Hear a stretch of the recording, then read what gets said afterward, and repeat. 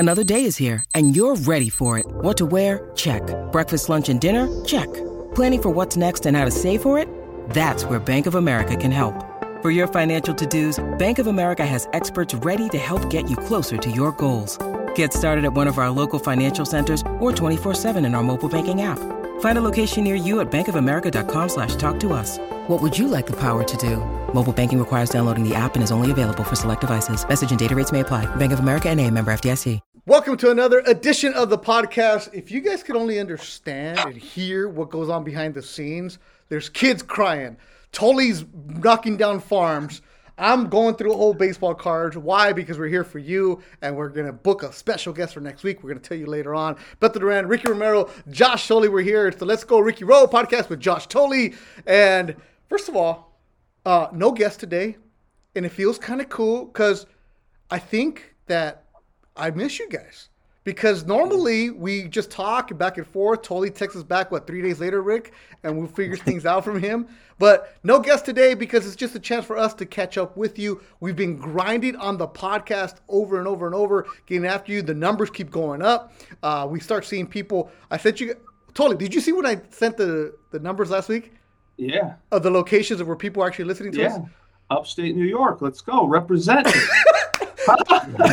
Yeah, upstate New York, but also England, also Brazil. Canada. We got some Canada, Australia. We got some people in the Middle East, so that's a shout out to the military guys that are listening to us right now. So Tully does respond, but it's been fun. It's been good. And I just wanted to catch up with you guys today. And I'm going to start with this.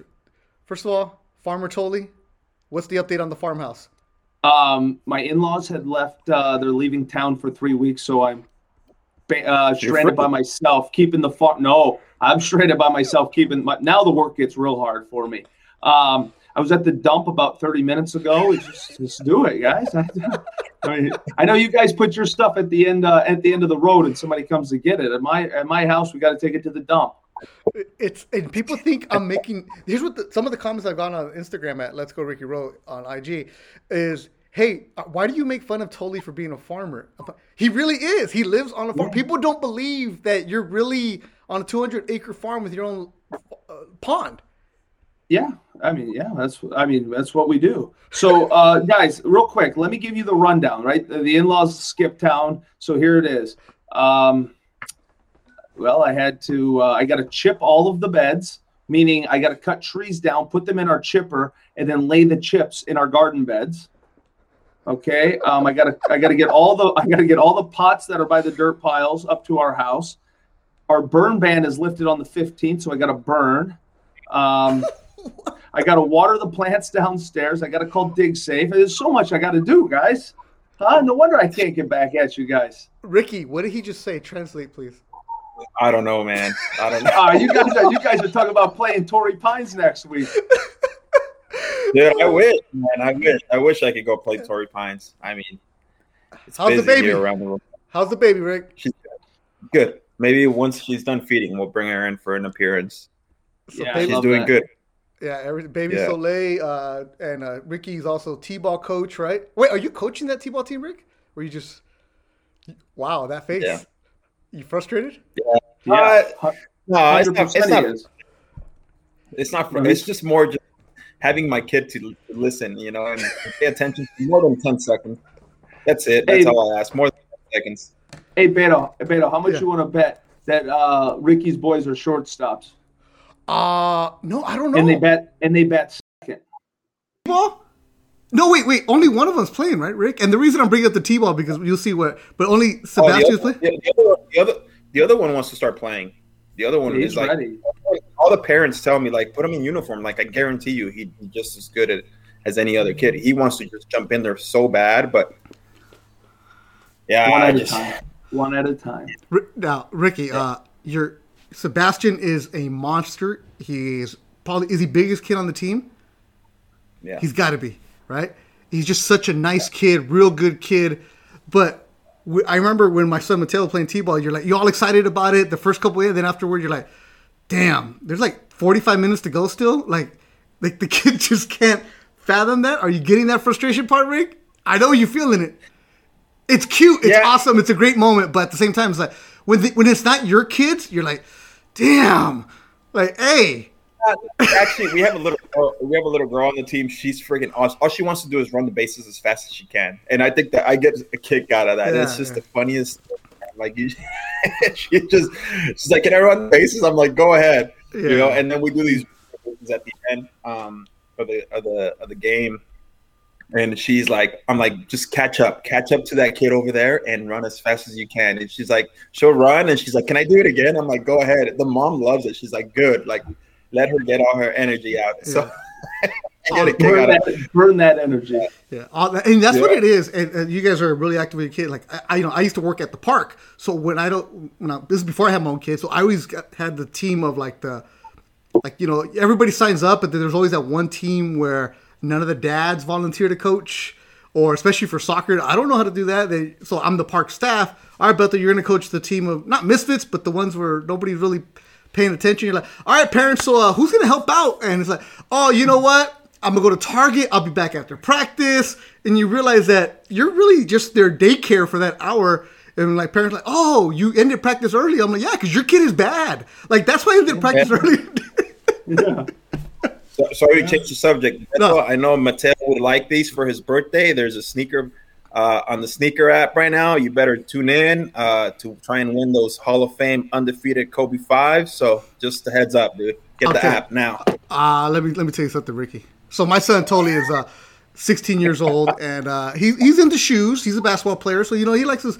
But I also remind him, hey fool, you're old enough now, and private school is expensive. Club team's expensive. School team's expensive, and your foot is growing. So you get one pair of shoes for the season. The rest of that, you better go find somewhere else. Don't be coming at me with, oh, this shoe just dropped, this is that. No. So Ricky, all that little attitude of like, go buy him shoes? No. Yeah, I got two. We can resolve this two ways, Beto, for you. Uncle Ricky could maybe do it. Uncle Ricky hooked him up.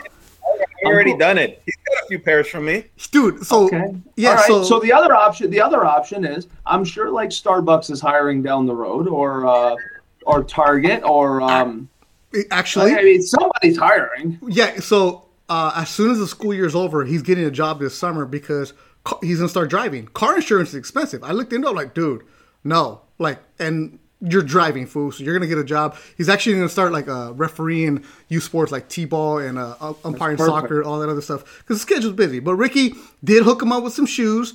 But I told Mattel, you better enjoy them because your foot's gonna outgrow them. Sure enough, he outgrew the shoes that Ricky gave him. But what size is he now? 11 and a half. Holy crap! He's 16. Yeah, he's not that big, but yeah. So he's starting. Rick, you haven't seen? You saw him the other day. He's grown. So the other day, Ricky gave him an awesome pair of Jordans, some white ones, and he goes to private school, so they don't ever get dressed up. But then I see him on Mother's Day at his mom's house, and he's all dressed up nice. I'm like, oh, all of a sudden, wait, I thought those shoes that Ricky gave you didn't fit. But his toes were jammed in, so that's your future right there. Hey, by the way, Billy Warlord just asked me if we're live on YouTube. If you can, text me the link. Beto, obviously, me and Josh are wearing his hats today. Okay. Now, you guys get a chance, follow it. He's a shit, man. He's a good dude. Totally would tell you he's a great. Billy he's a great dude. A man. So who is this Billy Warlord? My guy. He's the head of minor league operation, he's the head of all the minor leagues when spring training. He's the head of everything, making sure all the minor leaguers have their unis ready, their pants ready. He's a clubby, but I feel like he's clubby to the max because, as you know, totally, when you're in minor league camp, it's freaking like 500 guys, dude, and it's left and right, and this guy's just always. These guys are first class. I always say this, Rick. I think those guys have a harder job than big league head clubbies. That job, right? 500. It's probably like 500 is the stretch, but between players and staff, I bet you it's close to that. And then you get. And now listen, Beto, you have to understand. They bring in you get a new kid that comes in. They have no idea what to do. They're asking for free shit all the time, and they need this and they need that, and I cannot imagine having that job. You just have to learn to say no, I guess.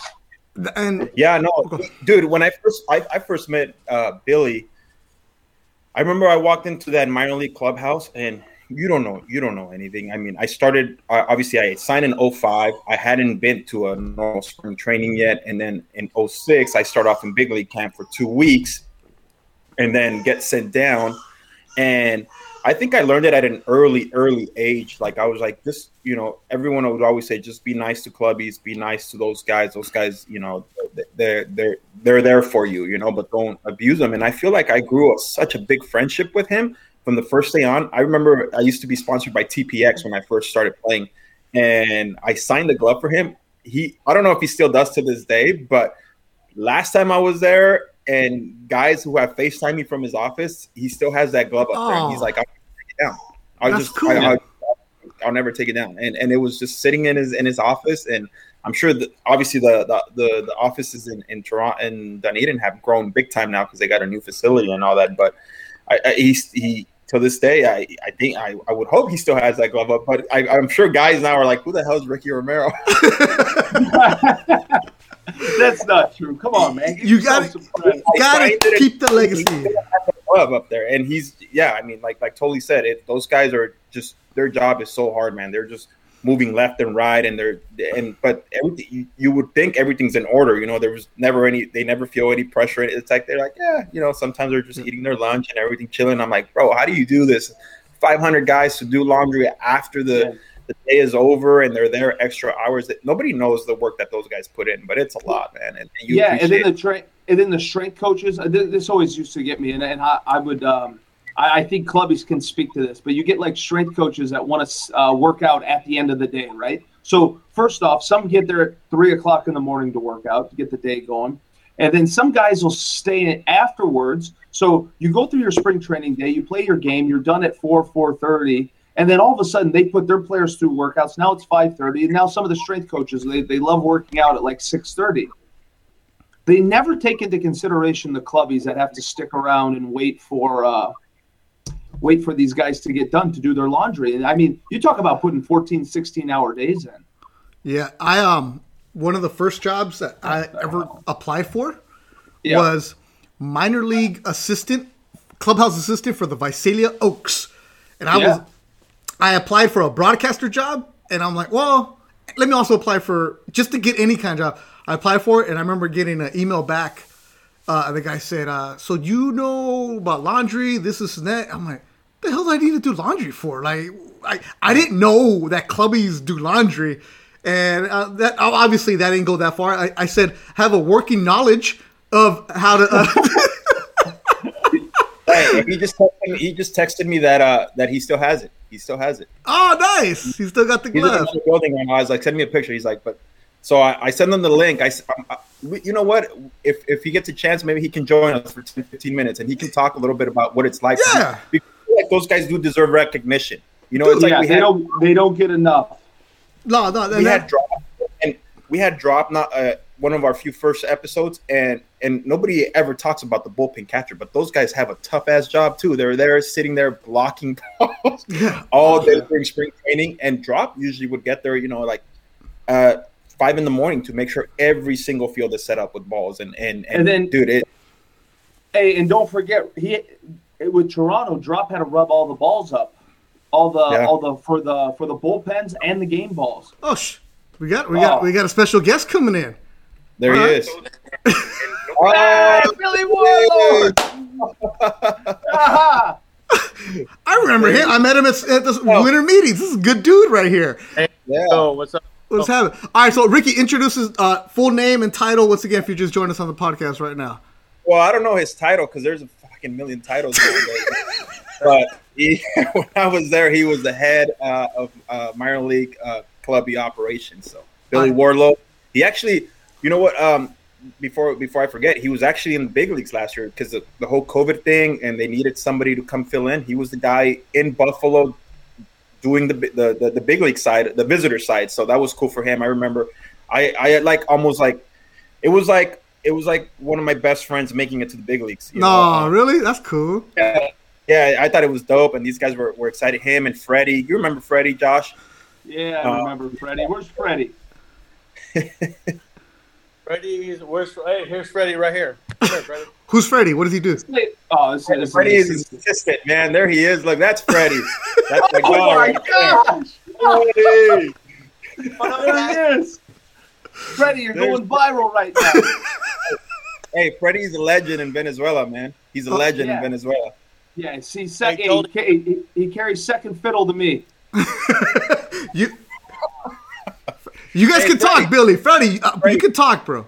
Freddie, is it true? ¿Es cierto que Josh Tolley es leyenda en Venezuela? Yes, in Caracas. Sí. Let him know, Freddie. I'm caballo. There you go.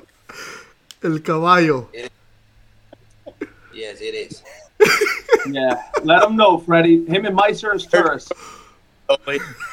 What a name. Yeah, man. Those guys are. Oh, did he go? No, he's there. Where'd he go? He's there. Oh, yeah. No, Billy, we were just talking about you, man, and we were saying how hard your job is. No, it's awesome. I've been here for 22 years. Freddie's been with me for 21. It's been many ups and downs and long road. And like Ricky said, I appreciate you, calling us on, but I appreciate you also putting it out there. We finally made it up to the big leagues last year on the visiting side, and it was a great experience, great opportunity. But back here in the minor leagues, and we're running it. 300 to 400 guys a year come through here, and what? Everybody that's been drafted, everybody that's been released. Many stories, many laughs. We've had plenty of laughs with Rick, with Tolley. We've got plenty of things that we can discuss, but we probably won't get to it on the podcast. We'll be professional. We'll be professional. Kind of. A lot of late afternoons at the old clubhouse with the boys. Billy, we had Drop on here, right? So if you can have Drop on this podcast, you can do everything else. Now, Billy, I'm asking dumb questions here. What do you do on a normal day? On a normal day, wow. I'm the equipment coordinator for the whole organization from AAA down to the Dominican Republic. So I'm overseeing the equipment that comes in here for the, minor league spring training, which is over 300 people. And then after that, we have extended spring training with about 100 guys. Then we go right into Gulf Coast League, and then we have instructional ball. So we're going year round here at the complex. And at the same time, after spring training, we up until this year, we had 6 minor league teams. This year we have 4. So I oversee all the equipment and getting everything to and from those affiliates for all the teams as they go. And on top of that, then we have another 80 players. When there's guys that are coming like bitching at him, like, "Hey, where's my glove?" or "Where's my bat?" And he's like, "Dude, I don't know. Like, relax." So. Again, there's a way to treat these guys, man, and they're not the mail, they're not FedEx, they're not UPS, they're just there. When your equipment arrives, it arrives. It arrives, and sometimes they, like Rick said, they come in on a heater, and they come in on their high horse, and we don't know where it is, they don't know where it is, and we ask for a tracking number, and now all of a sudden their agent can't provide a tracking number, so most of the players. Yeah, we just blame it on Billy. When something goes wrong, you point the finger at Billy. That's I have to say though, I got this advice years ago, and somebody told me, take care of the people that take care of you. And Billy, speak to that, because those days are over. You guys, guys don't have that thought process as much anymore. Am I right?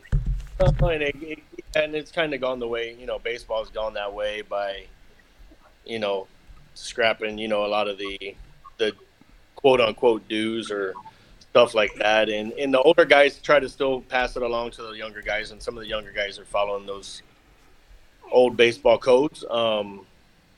But I mean, one in particular player I'll never forget, we had a guy rehabbing from the major leagues, and he came in and all he wanted to do was play ping pong. So we bought a ping pong table, we bought ping pong paddles, we bought balls, we bought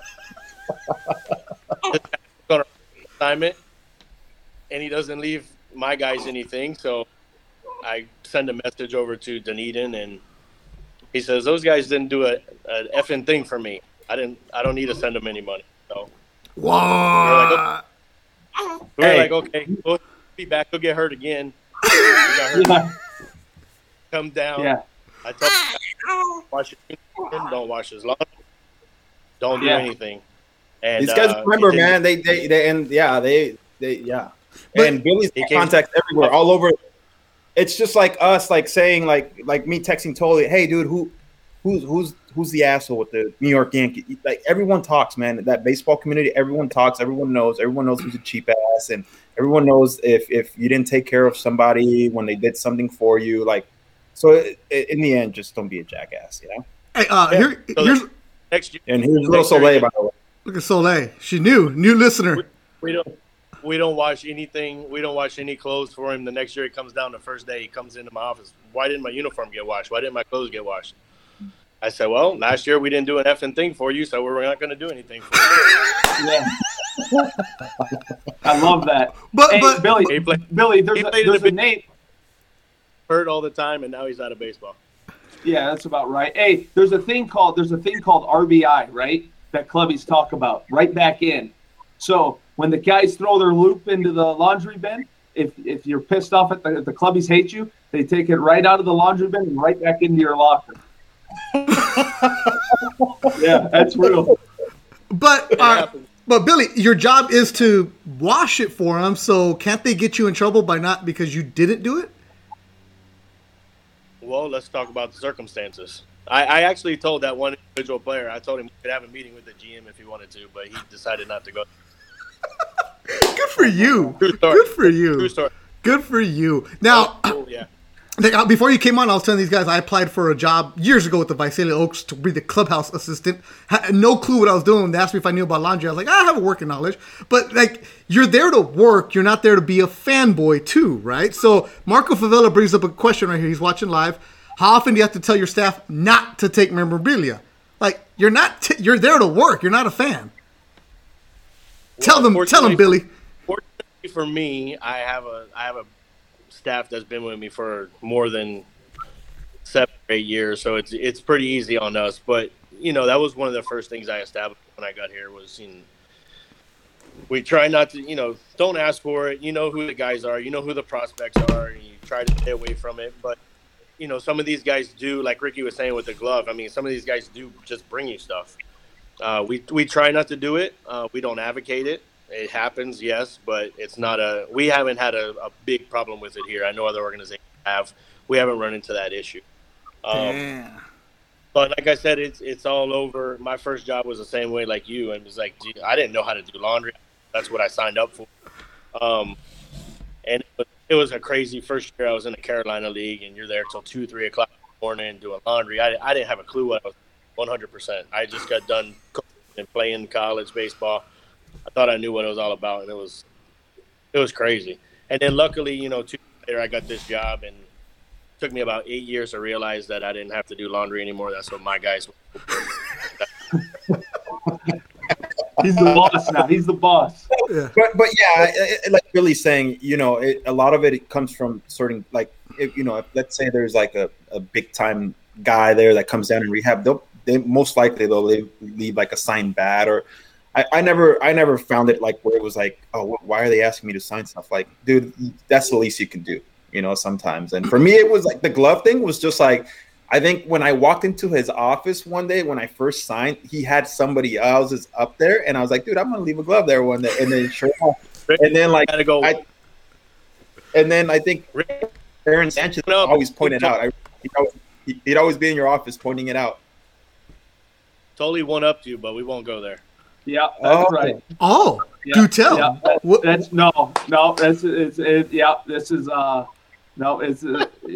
just stay right there. Ricky, your glove looks nice up there, Ricky. In the clubhouse, he's in the clubhouse. Yeah, that's right. Ricky, your glove looks good up there. Oh, and if you guys want to hear the full story, then you can send me some money and I'll give it to you guys here. But no, this is the good story. There you go. Man, so now you meet everybody when they come to the organization first. So essentially, you're like the parent, right? You're like the T-ball. You see them from little kid. The next thing you know, some guys go on to be Hall of Famers. Who are some of the guys over the years that just left an impact on you? Oh, man. a lot of the the older guys. Tony Fernandez, when I was first here, Tony Fernandez was trying to make a comeback, and we had tons of guys rehabbing. Shannon Stewart was awesome. God, man, you're trying to dig out some whole good names for me. Dave Stewart was one of the first. He was one of my first bosses, and one of the first people I met when I came into the organization.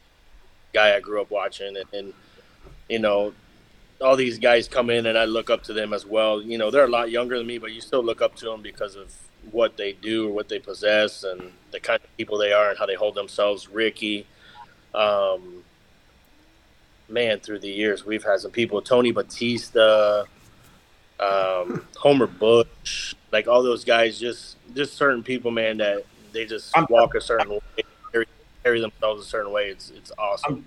I'm telling you about the vibe these guys set, though, like him, his staff, Freddie.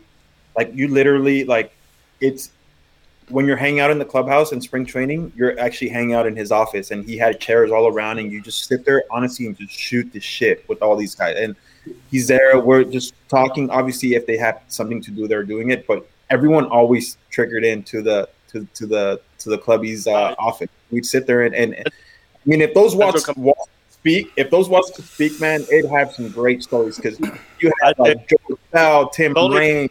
Totally never walked in the front door. He always walked in the side door. You're damn right. Every day. Hey, those dirty ass couches that sit in his office. My God, we sit there and you're right, Ricky. We tell stories till Billy's like, "Come on, dude, we got to go home. It's bedtime." Okay, we'll be back here tomorrow and do it all over again. Wow. Yeah, there's a culture. Tim Raines, George Bell. I mean, Roberto Alomar, you name it. Sandy Alomar. Sandy's unbelievable person. Ricky can attest to these guys. I mean, we still to this day, Devon White's in our organization, and Dennis Holmberg, for anybody who's out there listening who doesn't know who Dennis Holmberg is. He's got 1,700 wins as a minor league coach. He's the longest tenured Blue Jay employee. He's been here 39 years coaching in the minor leagues. Yeah. I mean, some of the people that are around are some incredible baseball people. Dennis Holmberg was a legend in Auburn, New York, and he was the head coach there in short season. And that's where Auburn. Right?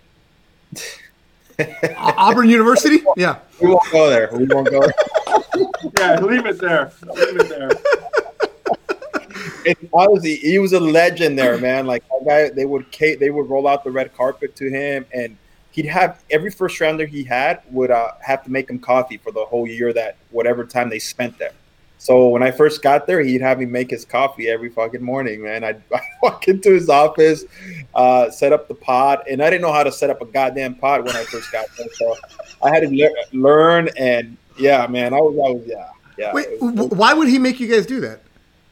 Just to it was just kind of a little bit of a teasing, just like, hey, you're the high money guy, make me my coffee. You're still a rook in my eyes, kind of type but thing. you learned something too, right? About accountability and make sure that your boss is taken care of. Dude, I think there were some players that would like overflow the water, stuff like that. Like, yeah. So, but he would always laugh about it, and then he had like these awards that he'd hand out after the game and put you on a list. Dude, it was funny. I was only there for 2 weeks, so whoever the next high draft pick was, he took on the job for the rest of the season. But yeah, he's been a long tenure guy. He's an awesome guy, and like Billy said, I mean, he's been there forever.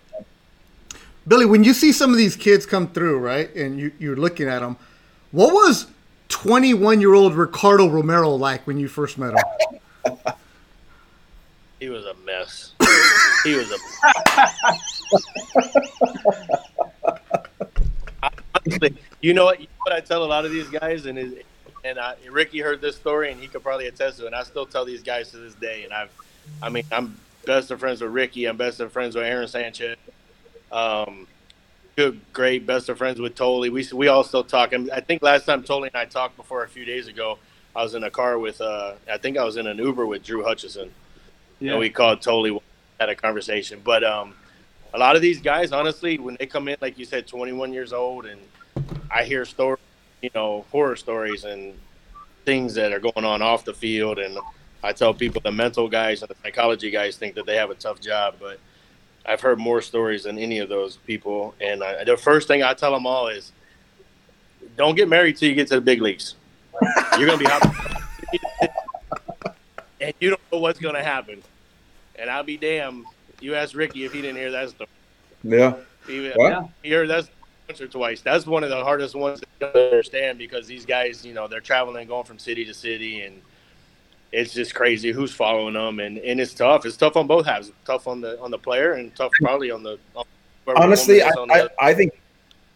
I think Billy has a PhD in sports psychology or baseball. Baseball psychology based on all the stories he's heard. Because, like I said, but his office is literally the place where we would all sit. And when you were going shitty, I was going shitty towards the end of my career. So I'd sit there and we'd shoot the shit every day. And these guys try to uplift you too and everything. So that would make it easier. But yeah, man, it's true. It's true. I remember hearing that story. Like, don't get married. Like, you're young. Once you're established, yada yada yada, go ahead. But Billy sees the young kids, too, the 17, 18-year-old kids who come in with their girlfriends, thinking they're gonna marry them, and then next thing you know, it just for some it happens, for some it doesn't. And Rick freed himself up in Double-A, and next thing you know, he's in the big leagues. There you go. Billy, you do the math, huh? You do the math. I do often say that. It's like all these people, like in the baseball psychology world, they have all these degrees and they're the masters and they know everything. But it's like, no, you actually have no freaking idea. Because it is true. I mean, you talk about, I just remember when I got optioned down my first time to minor league camp with the Blue Jays, I thought I was going to make the team. It was a no-brainer. And it's like, you go there, you're a little bitter, you're pissed off, and then you see Billy and his staff, and they uplift you. They keep you going. They'll put you in check too. Hey, maybe not as good as you think you are. Or, hey, keep grinding. No, that's how it is, though. But that's important. You create a shitty culture in a minor league clubhouse, it's hell for freaking 2 months. Oh yeah, but yeah, we, like you were saying, Beto, it's like 18-year-olds too. It's not just a 21-year-old, Ricky Romero, 22-year-old Josh Thole. We have guys that are fresh here from the Dominican, 16, 17 years old, and you got to play that route, and you got guys that are here that are 32, 33-year-old, rehabbing or trying to make the Triple-A team or just get sent down from the major. I have a question for you. So you have you mentioned these young, and to give a perspective to our listeners, you have these young 16, 17-year-olds from the Dominican. What do you try and do to make sure these guys, because obviously one, they're missing home, they're lonely. Some of these guys are the first time in the States, so they know nothing about what's going on in Florida or in the States. They don't know how everything works. How do you make it easier for them to – and obviously you have Freddie who speaks Spanish and he's friends with all of them, but how do you make it easier for them for that transition? You have to almost hold their hands with everything you do, off the field. I mean, anywhere from, the laundry part of it to getting their equipment. The one thing you have to do is you have to make them comfortable. You have to make them feel comfortable. And I think I heard one on your Venezuela podcast. I think it was Tolly that was talking about it. You try to make strides and speak Spanish, and if you don't have it right, they're going to meet you halfway and they're going to help you get where you. And you have to try to make them feel that they can do the same thing speaking English. If they don't feel comfortable, they're not going to open up. You have to get them to understand they can speak English and mess up. We'll be here for you to help you, and then you have to basically, until they get it, you have to help them out. You have to help them out with food. You have to help them out with where they're staying and how they go about treating people. It's a lot different in those cultures, and they have to learn how to respect and talk in a respectful manner. And it all starts right here where we are, and hopefully, it translates to the streets or the restaurants they're going into, the hotels they're staying at, and places they're visiting. But it's a process to, like you said, Freddie has made my life so easy. He's from Venezuela. It makes things a lot easier on me and the whole staff and honestly the whole organization. And I don't even know if the organization understands the impact he's had on what he's done. It's incredible. You gotta walk. Basically, you gotta hold their hand and get them to that point. And hopefully after 2 or 3 years, and when their English gets better, they start understanding it. Then then you can see that's when the things start happening. You see things and you feel major accomplishment. And you feel it's pretty good. Damn. because you've seen a lot of those young kids grow up. You know, I'm sure a lot of the guys that are in the big leagues or that were in the big leagues in the past, you've seen that, especially from the Latino side, you've seen that development of a 16, 17-year-old. The next thing you know, they're in the big leagues, and you're just like, wow, I remember when that kid came and he just had a pair of cleats. Because some of these guys just have a pair of cleats, one glove, and that's, you know, and they don't have anything else. And here's Billy, and again, his office is not just you know, it's the Latino guys hanging in there, and dude, it's everyone. It's just they have such respect for this guy that again, he's created that culture. So it's got to be cool for you to see these guys when you get them as babies, as 16-year-olds, and the next thing you know, it's like, bam, you know. Yep, it's CENTCOM back here. We call it CENTCOM. We get everything started. They come here, get all their, you know, their first hat, shirt, shorts, uniform, all comes through here, and then to watch them grow and grow, like you said, and to the big leagues is awesome. That's a great feeling, and it's good to, you know, you go down to the Dominican, you go to Winter League games, and you show up, and they look at you, and they're like, "Hey, what are you doing here?" Like, it's awesome to see that, to see them in the major league stadiums. You know, to show up at a game and they're there. You show up in the clubhouse, and they haven't seen you in a year or two because they've been bouncing around AA or AAA, and that's a cool feeling when they finally get there. It's a cool feeling. And on the other end of the spectrum, we've seen many guys, thousands of players get released, and you know, they go home and you know, you'll get a text message, or they'll come in the office, and plenty of tears and you know, plenty sad days, and you hopefully, you know, you hope that they grow and they get somewhere else, and a lot of guys don't. They don't get another opportunity. Mm-hmm. Yeah. When I remember when I got released by the Toronto Blue Jays, probably the last person I hugged coming out of that clubhouse was Billy. Honestly, him, and then I remember Freddie driving me to the airport, yeah, I mean, these guys see it all. They see the evolution, but they also see the ugly side of baseball, where it's, you know, the releases and all that. And me and him had grown such a great friendship over those 10 years that when it was time to say goodbye, it was like, I don't know anything else, man. And it was like, dude, you'll be fine. And next thing you know, obviously I land on my feet, go with the Giants, but still, like, you're used to a certain thing for 10 years, and now it's completely different with the Giants. I remember walking to that minor league clubhouse. It was like, where's Billy? You know, like this, you know, as they say, and I'm no knock on the Giants or anything like that, but the grass isn't always greener on the other side, you know, and you just kind of learn. You're like, wow, like, I really had it good over there with those guys, you know, and not that I ever took it for granted, but it was like, wow, those guys just did it at a much different level. And I think my first text more personal to Ricky was, "Hey, how are things in San Francisco? Let me know what it's like." That's cool. Yeah, that's part of the reason we love doing the podcast, and we don't talk baseball. Like, when people are like, "Oh, we're going to come on the show," and Ricky has to remind them, we're not talking about how the team is doing right now. We're not talking about standings or what the big matchup is. We don't even care. We don't even talk about baseball this year. We talk about the stories. And I think what you guys were talking about, going to his office, that camaraderie, that's what matters. And, like, was it 10 years later, Ricky, you're still talking to this guy that you met when you first walked in, because that's what mattered to you. Like, those kind of relationships that you build over the years. Totally, you've told me about this. And Ricky, you've told me about this.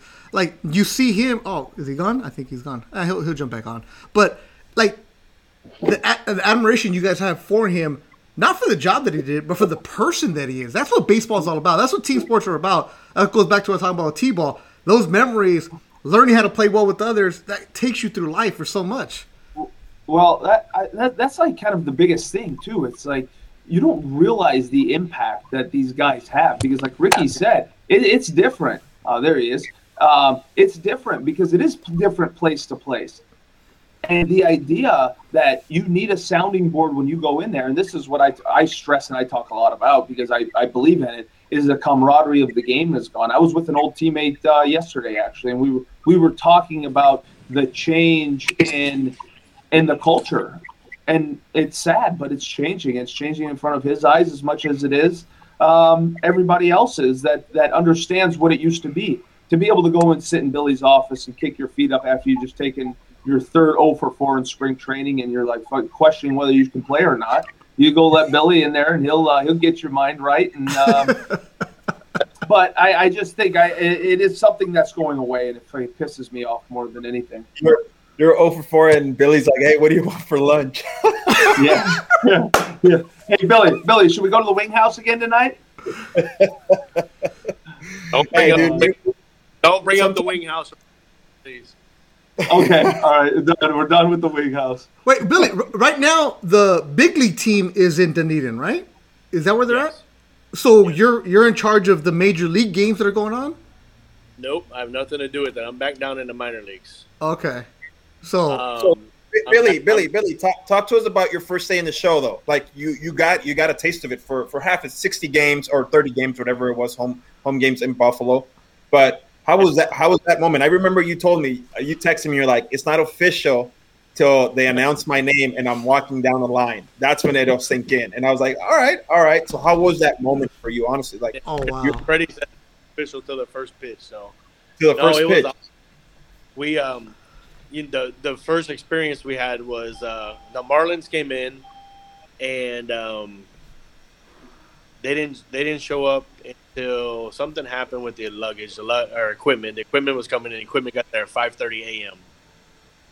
So that was our first little experience. So 5:30 a.m. and they were coming in at 12 o'clock. So we had to get everything ready. The laundry from the night before had to be done. So getting everything set up was, it was a rush deal. We got it done. We got it ready. And, it was nerve-wracking the first day. We didn't know what to expect. And, we tried to do it as best as we could and line it up. And the guys started trickling in. I knew a couple coaches. I knew a few players that actually played for the Blue Jays that were there, which was cool. And then, right before the first pitch, just nervous. For me, it was the first time being a big, so I can only imagine what it's like for players. And it was, like you dream when you're growing up to play, and I didn't make it playing. I played through college, but I always told my parents I'd make it to the big league somehow, some way. And I did. I actually made it there, this route. I never thought it was. I've been in my 20 years, and it was cool, man. It was a cool experience. It was awesome. It was awesome.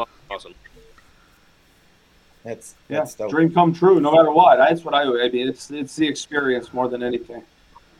Oh yeah, it was great. And then every team that came in, man, we had ex-players, ex-coaches, from the Blue Jays. Every single team that came in, which was it was cooler than I even expected, man. And shit, Billy. 22 years, you have to know so many people. Yeah, I was gonna. If I could put my black book and Freddie's Venezuelan black book together, man, it'd be a lot. There's plenty of players in those black books. Yeah. You know what? How many numbers do you have saved on your phone? Oh man, don't even ask. That's a good question. I wonder. It's got to be. There's a no, man. I don't even know. I mean, to start off, it's players, and then you deal with players, so you store their number, and if they get you don't go back and delete them. I mean, and some still keep in touch with. Some guys still call me to this day for tee times. I set up tee times for these players. I have reservations at restaurants for these players. I mean, coaches and reps. I deal with every equipment company you can think of. All the reps I have, I have hundreds of reps. And I've never done this. But you want a super connection? Go to Key West with Billy Warlow. I heard he is the mayor. Talk about the mayor. He's above the mayor there. Key West, really? Sounds like a nice vacation, guy. You, Jimmy Buffett, and Jimmy Johnson are hanging out. Jimmy Buffett's about 2 hours north. Whatever. We'll go to Margaritaville. He's in Adelaide. I'm in Key West. I didn't believe it till somebody said, "Yeah, I went to Key West and I dropped Billy Warlow's name and it was game over." Game over. It's true. He laughs, but it's true. I might be able to help in this area. That's cool, man. Billy, we appreciate you, man, coming on. Those are good stories. Hey, thanks for listening, by the way. And the Hub Now hat. Appreciate it. Thank you guys for wearing the hats. That's awesome. Thank you very much. Yeah. Billy, we're going to spread the word. Yeah. I love it. Appreciate it. Always good to see you, buddy. All right, we'll talk to you soon, Billy. All right, thank you. I appreciate it. Y'all have a good day. All right, man. Because he's got to go do 8,000 things right now for everybody. So it's like he's got to get going. Dude, Billy's the man. He's ready to go. He's on fire. He's good. That was cool. That was good. Yeah, just have him on there. I'm glad. I think sometimes people need to know what goes on. Like what I like about our podcast is it's unique in that way, right? I mean, Yeah. People know that these guys should be recognized, and they do a lot of work. Once again, they do a lot of work. They're getting bat orders, making sure 500 guys have all their stuff from T-shirts, shorts, socks, baseball pants. It's like you said, Beto, it's like a parent making sure his kids have all their equipment ready and they're ready to go out there so that they don't have to worry about that when they're out playing.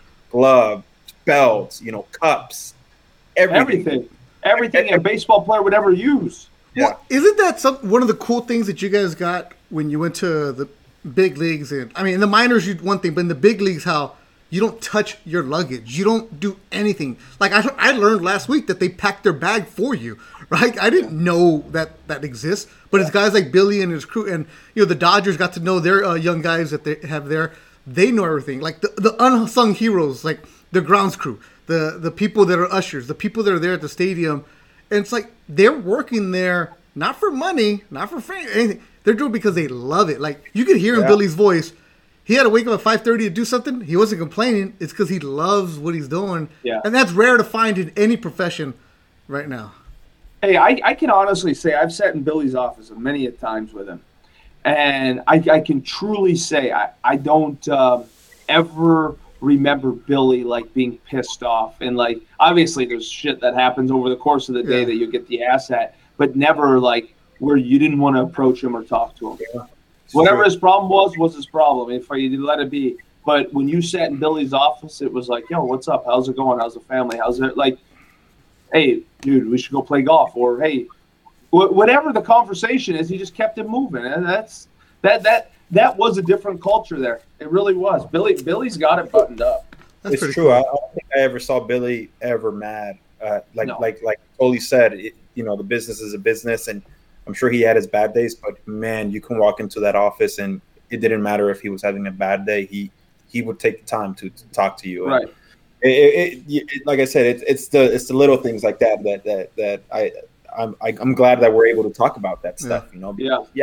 We can talk about the stuff that goes in between the lines, that goes on in the dugout in the clubhouse, but these guys behind the scenes make everything happen. And what I'm telling you, dude, Beto, honestly, if there was a big leaguer, and I was a big leaguer at the time, when I'd come down and you're rehabbing, before you even put your bag down, your shit is in the locker, hung up, ready to roll.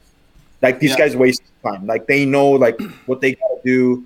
They know, like, obviously they know that you're a big leaguer, and that when you're coming down, you're on a rehab assignment. They're making sure that they give you that big league treatment. And they don't have to do that. They have to do that. And for me, I always felt weird. I'm like, dude, don't unpack my bag. Like, just leave it alone. You don't have. But you know what though? Sorry, Rick. To Marco's point, right? Marco asked the question: how often do you tell your staff not to take memorabilia? I always said this. Like, it goes back to my initial point of, like, take care of the people that take care of you, because those kids that work in the clubhouse bust their ass, and, like, call it fanboy or whatever. Like, I collect autographs. I got a bunch of autographs at my house. The fact that like, if they're taking it and selling it, it's a different conversation. Yeah. But if they're doing it, they should have no issue walking up to a guy saying, hey, can you sign this bat? Hey, can I get a bat signed? Hey, I'm going to get a jersey made. You mind signing a jersey to me? Like, they should be able to do that. The amount of work and effort that they put into this. What happened there? That's You know what? At the same time, have you guys ever checked somebody? Because you guys are real humble guys. You guys take care of people. Where you kind of see somebody treat a clubby or by the way. Have you guys ever, like, said something to somebody like, hey, you forget where you come from? Like, oh yeah. Yeah. Or as soon as they walk in, I'm like, that guy you see right there, you're not below him. You're not below him. Let's just get that shit straight. You're not below him. Treat him with respect, because I'm telling you, you're gonna thank me later. And sure enough, there's been guys that are like, dude, Billy's the man. He's my guy. Eric Sanchez is a good example. I remember I was like, bro, if you ever need anything, make sure you treat this guy with respect. And I'm telling you, you're gonna thank me later. And sure enough, Sanchi to this day is like, dude, Billy's my guy. Billy's my guy. Yeah. And it's not necessarily jumping on anybody's ass, but it was more like, make sure you always take care of these guys. Older in the game, I realized that. Right. There's guys in the game that think, like, oh, no, they wash jock straps and clean my shoes. Like, yeah. really? That's how we're going to approach this? Like, that's how we're going to approach these human beings that work their ass off? They spend way more time at the ballpark than anybody, including the manager. Yeah, there's a guy that Ricky knows that I'm not a fan of because he stiffed the clubby one time on food that the clubby paid for, and he's like, "Well, I didn't order that." He's like, "Yeah, you did. Here's the order." He's like, "I didn't order that," and just stiffed him.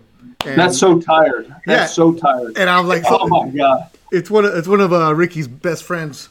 I'm not gonna say his name, but it's Ace of SoCal is the guy who stiffed him on it. So anyway, you know what? Like, so when I came down, when I was down in the minors, and I wasn't even on big league rehab. Like Billy's the guy who, because sometimes you know, or at the time the food can be minor league food. You know, it's not the best. Yeah. And he's the guy you approach and you say, "Hey, dude, can you call, you know, PF Chang's and can you make an order for, you know, 200 guys and God. PF Chang's today?" You know, stuff like that. And he's the one that sets it up. Like they do all that, everything you can think of, dude. Like they do it all. Hey, I need a reservation at a big steakhouse. I got you, dude. I'll call right now and tell them who you are. Boom. Okay, done. You just show up, say your name, boom, done. So that's why every time I go to, if I'm in Tampa or whatever, that's the guy I call. Let's go have dinner. It's not even like calling like, you know, somebody who's big leaguer or it's Billy. Yeah. Let's go. Yeah. Yeah. It's kind of like I thought I always had a guy. No, Billy's got a guy for the guy. He's got a guy for the guy. Yeah, Billy's got more guys than all of us put together. It's funny because we really didn't have a subject for today. I feel like for today's podcast, but it like turned out to be just fun. Actually, what I wanted to get onto, because that's part of the reason why I brought up the T-ball and seeing the kids. And Ricky, you've seen this in the group chat where I've been getting sentimental lately about kids growing up and like how time flies. Seeing Sebastian, your son, playing T-ball, because I wanted to go watch him the other day, but it didn't work out. But it's like, damn, like I'm seeing my kid who's a high school sophomore, and now I'm seeing kids that he played with, because I always had my kid play older. So some of the kids that he played with totally are now going to be graduating high school. There was a girl who was on our soccer team, Simone Miles, who's going to go to a school in Pennsylvania, got a full scholarship. I saw her in the newspaper the other day. I hadn't thought about her since she was like 9 years old. She's like one of the best basketball players in the area. I'm like, dude, I coached her, you know. A kid, Anthony Hoya, who went to our camp last year, who I went to high school with his dad. I saw him pitch yesterday. And I'm standing next to him, I'm like, this is a grown-ass man. So I've been getting sentimental, like, dude, realizing my kid's going to be gone in a couple years. And what got me was, what I wanted to talk about was Ricky the other day opened up baseball cards. Right, Rick? You were doing a break. Yeah, dude. And Ricky, our group chat got into Ricky and this other kid named Jess who's involved, who charges way too much money. But he's telling Ricky all about baseball cards. I got lost. But I started Googling this and going on Twitter and looking at baseball card phenomenon is back and it's booming right now. So I wanted Ricky to talk about this right now. Josh, do you know how much these cards are worth now? Like some of these cards, I didn't realize the business. Crazy. Right. I've been doing some research on it. Interestingly enough, guys, I was in New York City yesterday, and I had breakfast with a friend of mine, and we were talking about trading cards. Actually, he collects trading cards. There's a database called TC, D as in David, B as in boy.com. It's called the Trading Card Database. And you can plug your name in or plug anybody's name in and see how many cards, which cards are out there, which cards are available. I was like fascinated at how many cards of just myself, right? Like I just did it for myself. But think about like you're looking at how big the industry has gotten, and like you just plug the name in and it's right there. What is it? Wait, hold on, Rick. What is it? Real quick. What is it? It's totally. What? T what? TC. TC. D as in David. B as in boy. Okay. TCD. Okay. And for me, it was just I had ordered or a guy in our group chat ordered some cards for me. These All-Star Game cards that I just wanted because I want to keep them for the boys. And he's like, "Come by the shop." The shop is literally like down the street. A 5-minute walk down the street. So I walked in there, dude, and I started opening packs, and I'm spending like money, and I'm like, oh my god, what did I just do? Now I'm watching live shows on Instagram on guys opening cards, and it's mind blowing. Not just baseball, but like Formula One is huge. You land a Lewis Hamilton card, dude, you're in the thousands, 2000s. You land an autograph again, it's like $10,000. Yeah, dude, it's. The dude Beto, the somebody at that shop pulled a LeBron James card. It sold for $190,000. Stop it. Yeah, and then not long ago, Jess sent me a picture of it. A Ja Morant 1-of-1 autograph by him sold for $249,000. Dude, it's insane. The market right now is, dude. I was blown away. Blown away. Yeah. Ricky did a break on Instagram. You were with somebody in Toronto, right? Where they interviewed Ricky on Instagram Live as they're opening up cards. Like, I didn't quite understand what was going on because haven't been paying attention. So I did it with Jess the other day. So you pay in ahead, and then it pops up to their computer, and they're like, okay. So they put out for me, it was just like, so I'm using an example now. So let's say they have a whole box. They open up a box, and they have all these boxes of trading cards. They'll tell they're like, Ricky, are you there? Yeah, I'm here. Okay, cool. What box do you want? They count them. They're like, tell me what number you want. Okay, I want number 5. Boom. They'll pick out number 5. They open it up, and then they just open them up for you. They're just opening them up for you, and you're seeing the big time cards that you land at the time. I was mind blown. I was like, my first break there. Here, I'll show you right now. And nobody knows the value of it, but if one of our listeners or somebody listening, I landed a 1-of-1. There's only one card made. The first packet I opened, it's Gaylord Perry. And it's part of his uniform on the card. What? And you see it right there. It says 1-of. Wait, hold on. What? Keep that right there, real quick. This guy knows a ton about cards. I would like this. Gaylord Perry, 1-of-1. That's like a uniform that's in there, right? Yeah. Like the cards have just changed so much. It is absolutely crazy what's going on. I didn't know this world was going on. And you know what's crazy about that too? It's not even the you would think, like, I landed like a Greg Maddux autograph on that same package, a Greg Maddux autograph. And I was like, oh, shoot, that's dope. And everyone's like, oh, yeah, cool. And I'm like, wait, what? Wait, what? And they're like, no, you're shooting for the young prospects, man. The prospects there's this young prospect for the New York Yankees, Jason Dominguez, who everyone's chasing his autograph. I saw his cards are selling for like 18, 20 grand. Stop it. What? He doesn't even have a big league at bat. Yeah, he hasn't even played in the big leagues. That's that Venezuelan catcher everybody's talking about. Yeah, they say he's good, but what? Yeah, dude. It got me going. I'm like, okay, Ricky, how much did you spend on these cards? Look what I landed here too. Look, it's hold on. Rod Carew. I looked it up and I was like, oh, that's it? I was like, damn. How much? I don't need, probably like $10. Well, but then I landed.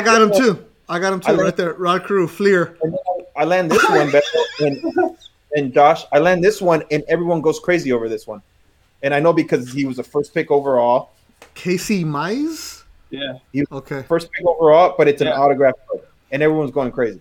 Now, how much do these packs cost now? For like these kind of cards, it's like, for these kind of cards, it's usually like you get, like, you pay, it's 3 cards for $200. Stop! Yeah. But you're guaranteed an autograph, or you're guaranteed a 1-of-1. Yeah. Oh, you're guaranteed that stuff. Something like yeah. You're not getting Carmelo Martinez. You're not getting that. Well, I mean, you're not getting a Josh Tolan. I mean, and I'm no knock on him, but I got like a Gio Urshela, you know, and I'm like, okay. Wait, so this is just fascinating. I mean, the reason I wanted to bring that up because I went after you were texting us, telling us that you were buying these cards. I went in the garage, and I found my pack of cards from 1990 that they're in the garage, and they were 50 cents a pack back then. Here's my baseball cards. I still got them, and I was even asking, making a small-ass comment, like, what happened to the gum? The gum is gone now. It was 50 cents a pack for the Topps 1990 cards, and I pulled these out, and I wanted you guys to see it. Because Cito Gaston card right there. He was the manager. All right, cool, no problem. But then I find this card that I had in there somehow. George Bell, Jorge. Jorge. That was Jorge, that's right. Bell. And then there's a George Bell, George. That was his brother. Jorge. Oh, wait, is it really? No. Yeah, Jorge. So I'm like, I'm going to get... twins. You know what? The way Dominican passports work, you never know. Ricky, I'm going to give these to you. I want to hear the story behind Jorge and George Bell. How the heck did this happen where he just changed his name? I know guys have changed identities, but the way you spell your name, no problem. Yeah. So, yeah, that was the crazy stuff that Ricky was going through the baseball. I didn't know 3 cards cost $200. Look, hold up. Look, and then I entered this other thing over the weekend through Jess's where he works. Are you opening cards right now? Oh, look, I landed a Dwight Howard rookie card. He's like, it's not worth much right now, but as soon as he enters the Hall of Fame, it's like a stock. As soon as he enters the Hall of Fame, he'll be the man. Like it'll go up. So save it. So I got that. Wow. And I got he's all in, totally. He's all in. A Nolan Ryan. That is like everyone's like, okay, cool. And I was like, wait, it's Nolan Ryan, you know? They're just okay, cool. And I got a rookie Lamar Jackson too. And they come in that pack. This is crazy. It's a different world, totally. It's a different world. It's dude. I told my wife, I'm like fascinated by it, and it's cool. If you land a big one, and I can see why guys are like. It's a business now, right? Business. Yeah. Because when I was in elementary, I used to buy the packs across from the little dairy that was across from Carson Street Elementary, and I just want to get all the Dodger players, right? And because it was like. This was like Alex Rosales. My prize card is the Dave Winfield signed by him at some RBI challenge I went to as a kid. Now guys are getting cards because it's an investment. I never thought it was an investment. It didn't even like I asked on the group chat the other day. I was like, what if I have a Mike Trout card and go get it signed by him personally? Oh no, it doesn't up the value that much. It needs to be like a 1 of 50 or a 2 of 50. And I'm like, what? Dude, there's such a crazy like. And these people are spending, from what Jess says, they're spending. Some people come in and spend thousands and thousands and thousands of dollars to land. Hey, send me that website. I want to see if I can catch lightning in a bottle. Oh, Jess Ray, hook them up. Jess Ray. Yeah, are we going to be breaking cards on our podcast or what? I mean, everybody else is doing it, so why not? Yeah. What's it called? Jess Ray is in our group. He's in our group chat. Totally. He works at a card shop. Okay. If he doesn't take care of you, we will kick him out of the group chat because he is on the brink of getting eliminated. This kid goes to games and doesn't invite us. He goes everywhere. Oh, wow. Yeah, or he'll make a bet on something, doesn't tell us about it. So he's on. I'm ready to kick him out, but because you don't ever respond to your text messages, we can't include you. Well, I don't have service. Remember. All right, so we will get you that information for you. That was I sent you guys the in our group chat. I sent you the Instagram page, and just click on that link, and it just tells you whatever you want to buy, or they do their live breaks. Like I said, you just hop on Instagram and you watch. The past couple of days, I've spent just time watching like breaks on these people, and they go crazy over like Melo Ball or Anthony Edwards signed card. Like it's insane, dude, the amount of stuff that goes into it now. It's Like I said, I was pumped to land a Nolan Ryan, Rod Carew signed card, but to them it's like it doesn't matter, huh? Give me the young prospect. So my buddy, I just sent the screenshot of the card of the Gaylord Perry. He said the 1-of-1 cards are tough to value because there's only one in existence. But judging what other limited Perry jersey cards are around, I would say 200 to 300. So try to sell it for 500 and see you take 350. Businessman, totally. Let's go. My goal is to start selling them, hopefully, and just whatever money I make off of that, just go buy more. And not. That's what I'm saying. Yeah, until you catch one for 10 stacks, and then you send some, and then you send some to Uncle Josh and Uncle Beto, and then we'll start doing it. And next thing you know, we'll have a card collecting company with our podcast. Yeah, and right now Ricky is hooked, and I'll leave you guys on this story. You remember Upper Deck? Yeah. Okay. You know who one of the early investors was of Upper Deck? Wally Joyner. Really? No way. So this is story time with Uncle Beto as I'm older. So Wally Joyner was playing for the California Angels, and they went to go eat. I heard the story from my brother because there was a guy named Dwayne Bice who was a reliever. I think he played for the Blue Jays a little bit. He's from my city, Carson. He went to Carson High, played at Dominguez Hills. D2 guy, played in Mexico. Anyway, so one year he was with the Angels, I think early 80s, mid 80s. They go eat Chinese food after a game somewhere in Orange County. There's a guy there who's like, hey, I'm starting a baseball card company. It's a different kind of thing. You're Wally Joyner. We're looking for maybe investors. Joyner, the story goes that they both said, I'll couple grand in there. Then all of a sudden, Upper Deck becomes the hot thing. It blows up. Wally Joyner gets a good part of it. This guy, Dwayne Bice, who was a middle reliever, career minor leaguer, invested so well in that company that they eventually, Upper Deck, when it blew up in the 90s and they had to sell and all that other stuff, they had to buy out his share. I think it was like 2%, 3%, whatever it was. Guy made a killing on it. Wow. So Wally Joyner was already established, his Wally World, all that other stuff. Yeah. So that guy made some money.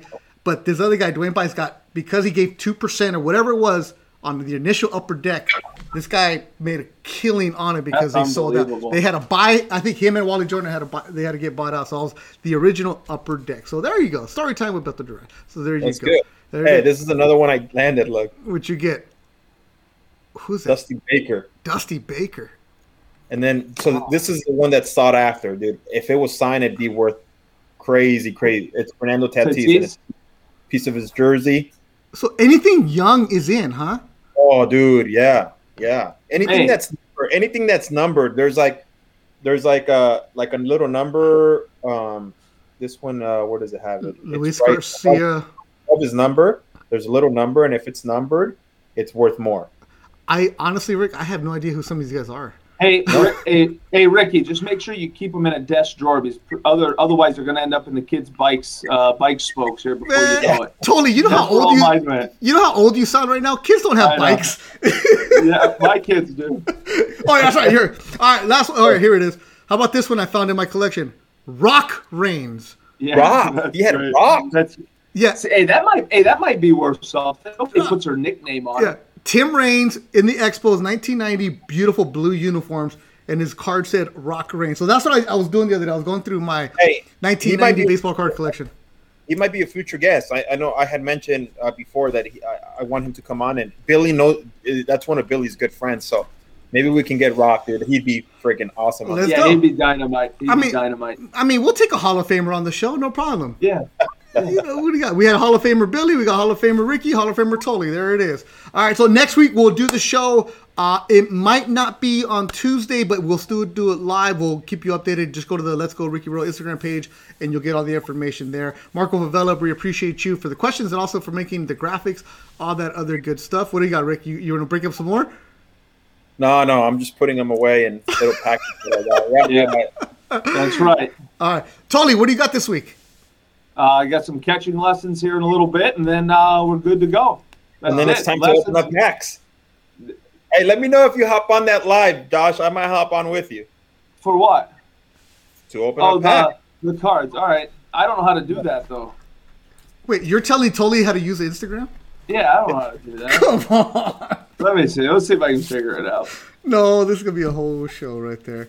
It's fun, though. It's cool. I can't believe I'm into guys that I'm like, oh, God, like I'm into like baseball cards again. What the hell's going on with me? All right, you guys got to find out. Who's the guy Hey, you know the guy that owns this company?